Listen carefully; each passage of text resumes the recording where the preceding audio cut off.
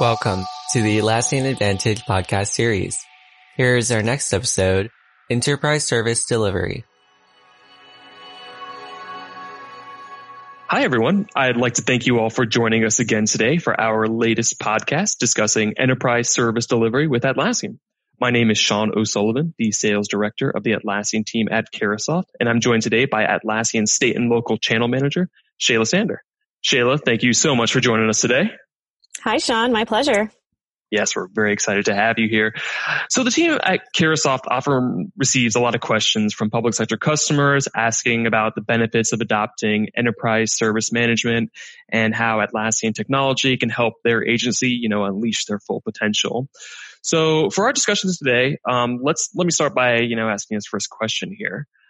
I think we should make clear what we're talking about. So if you could, Shayla, what is the difference between ITSM, ITIL, and ESM? Well, ITSM is a deliberate way of managing and delivering service with an IT org and to its customers. Its strategy does not inherently apply to organizational processes beyond IT. ITSM can incorporate one or several different frameworks. Most of those are the detailed practices inscribed in ITIL, formerly known as the IT Infrastructure Library. ITIL is a standard that organizations use to establish integration within their overall strategy while delivering value and maintaining a standard minimum level of competency. ITIL also demonstrates the importance of planning, implementing, and measuring the way supporting continuous improvement. Inspired by the ITSM strategy, enterprise service management broadly brings these service management strategies to the rest of the business, applying them to teams beyond IT.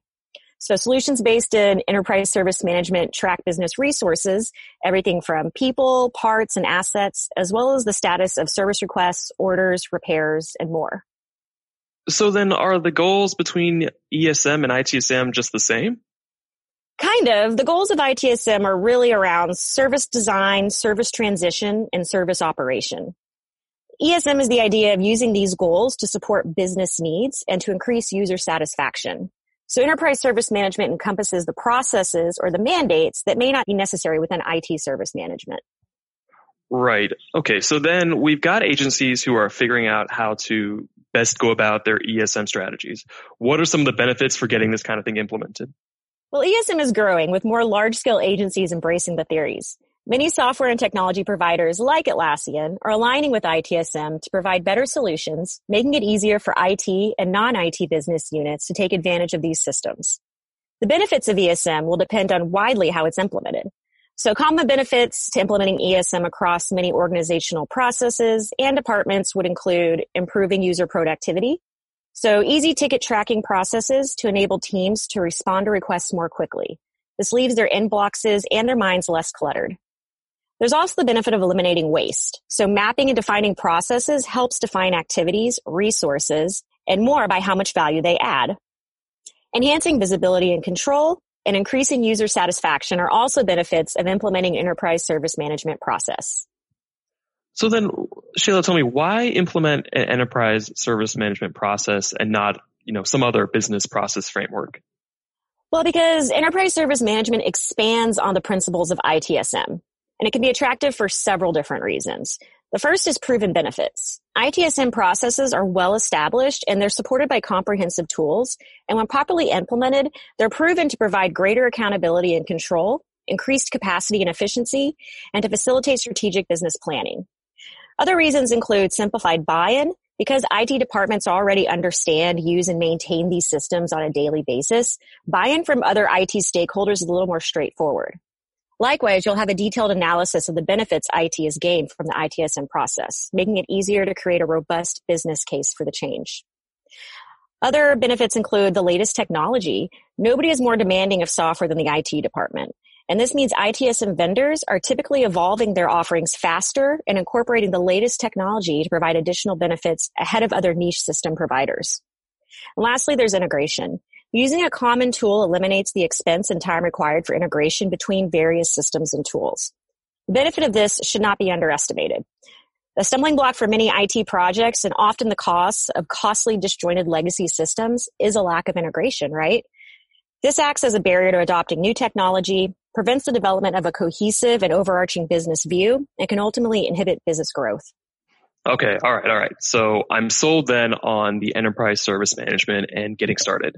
Now, I guess is right the more complicated part. How can an agency initiate and implement ESM principles and the tools? Well, ESM is unique in that each team that adapts its theories and practices can customize it exactly to their service delivery. Still, initiating the implementation of ESM could be very tricky.